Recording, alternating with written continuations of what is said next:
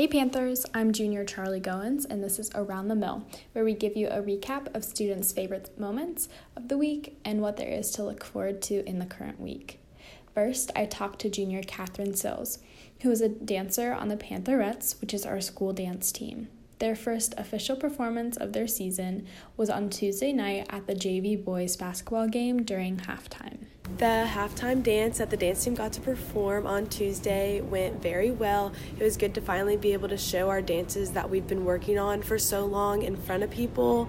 It really got us all excited for the upcoming season and to be ready to compete, and it was great feedback from all the people who came to watch, and it was fun to be able to perform again. Next, I talked to junior Sophie Biel, who is a member of the drama club. The drama department is performing It's a Wonderful Life for this Christmas season.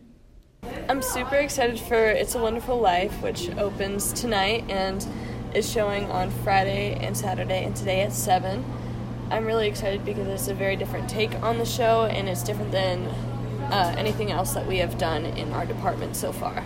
That's all for this week. To get a recap of non-mill related news, take a look at this week's KICs.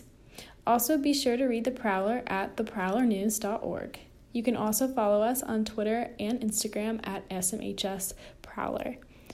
Once again, I'm Charlie Goins, and this has been Around the Mill.